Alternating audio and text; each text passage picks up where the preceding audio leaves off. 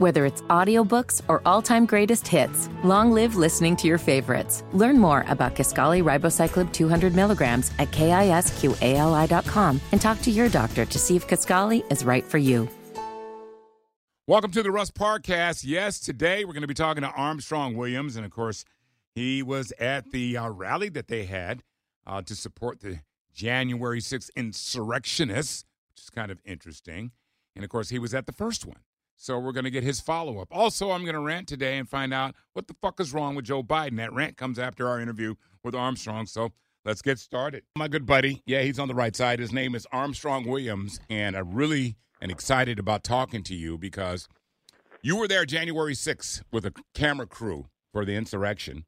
I'm not even sure you label it that, but you were also there on Saturday for the protests to support the protesters on January 6th.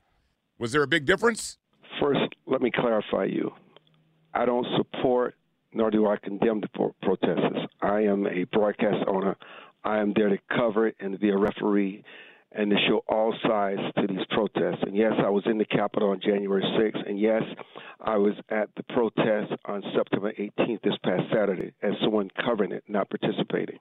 You know, one thing I will say about you, and, you know, I've known you for a number of years, you're a fearless dude, and you're very serious about showing both sides and being a broadcaster. Never crossed your mind that there are some people out there that may not like your skin color?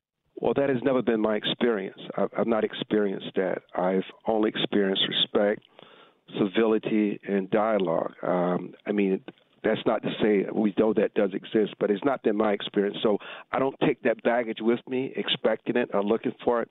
I go where the story goes, and the story has no color to it.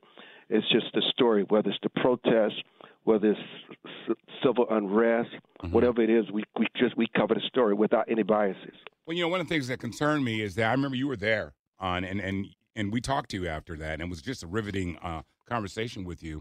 But there was Capitol Police officers, black man, who was called nigger on a regular basis out there, and that's documented. But they didn't do that with you.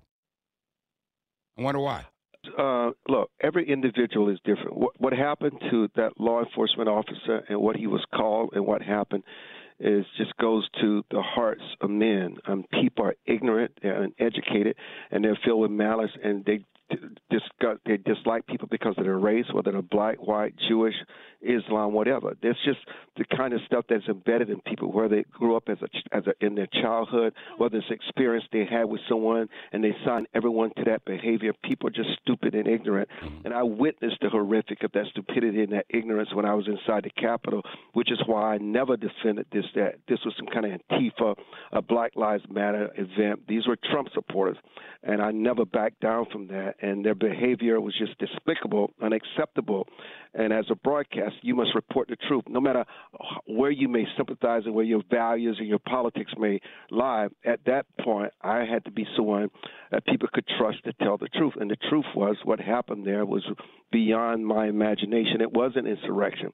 And if they'd had an opportunity to take out Pence and Pelosi, they would have done so. Wow. Anytime you can take a fire extinguisher and start beating law enforcement, the Capitol Police inside the Capitol, where the full body, the House and Senate was in session to certify the election, and you have no respect for law enforcement, the fact that they're carrying guns. I mean, the bar, there's no bar. You've obliterated it. You can do in and everything. And it started with the police, and they had blood in their eyes. It's just a fact. I saw it firsthand. Yeah. You were out there this weekend. They were expecting, I called it a couple of weeks ago. I said, this is not going to be well attended, and they're going to get out in front of it and say, hey, we're going to discourage you from going because it's a setup.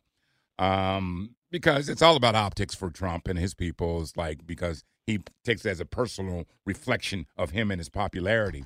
But I am sure, as a broadcaster, you were out there and you talked to some of those people that were out there supporting the insurrection on January 6th. What was the commonality amongst those folks out there, or was there any? Let me just clarify this.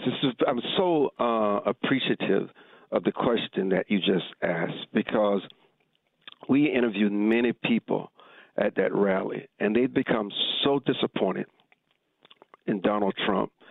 The fact that he discouraged the attendance this past weekend, the fact that Trump, while he gave us the rapid COVID-19 vaccine.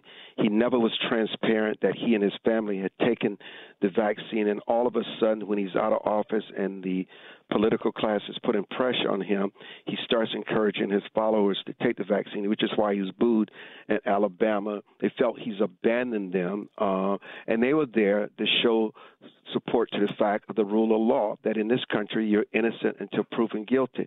And just because the media headlines say a certain person engaged in this behavior and this is who this person is, that it's just not the full description of who these people are. And some of those, they were there representing their families who were just caught up in a moment that will just ruin the rest of their lives. And they were there in support, not because of Donald Trump, it's because their family members were inside that Capitol, and their lives have been turned upside down with legal wrangling, money they don't have, they have to spend.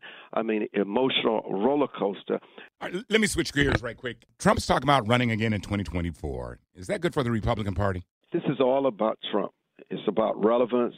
It's about thinking that he still has some kind of control of power over the Republican Party. It's going to take 2 or 3 election cycles to get Trump out of the minds and the psyche of people.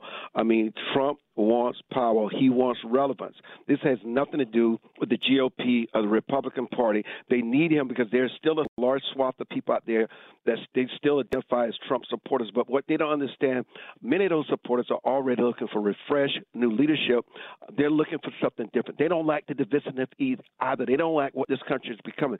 His name is Armstrong Williams. We don't agree on a lot of things, but one thing that we do agree on, we're friends. That's one. And number 2, you're a courageous broadcaster, man. I got a lot of respect for you on that. Thank you, brother. I appreciate it. So are you. All right, my brother. You take care. Have a good day. All right. All right. All right. Well, it's time for me to rant. Yes, the topic today, what the fuck is wrong with President Joe Biden? Let's get started. Passive aggressive. You know what that is, right? That means where you're really passive about things and you pretend like you agree with something that's negative, but you really don't, but you don't want to tell the person that you don't. There's just so many examples I can give you of passive aggressive. That's exactly what the Democrat Party is. They're a bunch of passive aggressive individuals who constantly get bent over by Republicans. I mean, it's crazy. We pay your salary. We voted you into power, but you just sit there with your hands folded and you do nothing. You're still letting these people manipulate you. It's so bad, Trump actually thinks he can win in 2024. He thinks he has a shot because Democrats are so passive aggressive. I'll give you an example, okay?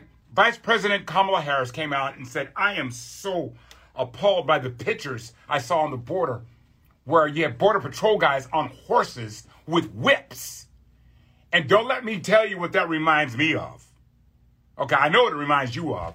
Whipping Haitian immigrants, people seeking asylum, which they have a right to do, but whipping them like they're slaves.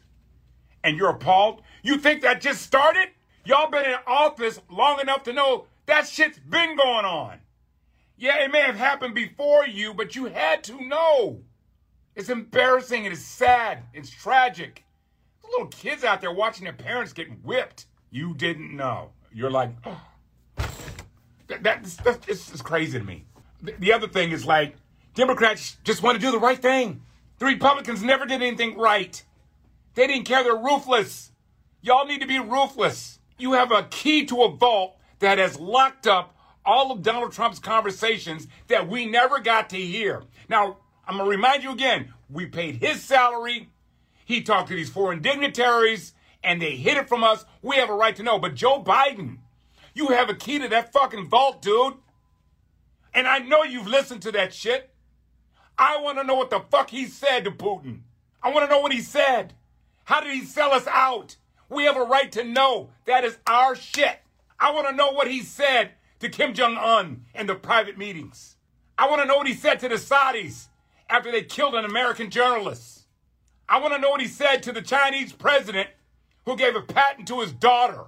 I want to know you have those answers, but you being passive aggressive. Oh, because you want to do the right thing. You're a political creature. Oh, we got to do it the right way. Fuck that. I'm irritated. I got to be honest with you. I want to hear those conversations with the Ukrainians about how they were trying to bend you over, President Joe Biden. That's right. They shit on you, but you won't do it to them. Politics isn't fair. That passive aggressive bullshit has got to go. It's got to go. I don't understand it. You don't have to follow rules because they never did. And that's not their intention now, nor will it ever be. But I want to know what this man did to us. Oh, you're going to wait until he runs again? And then you're going to bring it out? It's too late. You lost your credibility. You're holding the keys to the car. Drive it. Well, that's the Russ Parcast for today. Yeah, sometimes I get a little emotional about stuff. Listen, in my opinion, Trump fucked us. I want to know what Joe Biden's going to do to unfuck us. Okay, that's what I'm trying to say. It's unfucking. I don't know if you look it up. It may not be something you can Google, but I shouldn't use profanity, so I apologize for that. Stay frosty. Thanks for listening to the Russ Parcast. Make sure you subscribe and give us a rating and let everyone in your circle know about the Russ Parcast. We'll be dropping Russ's rants occasionally, so make sure you check that out.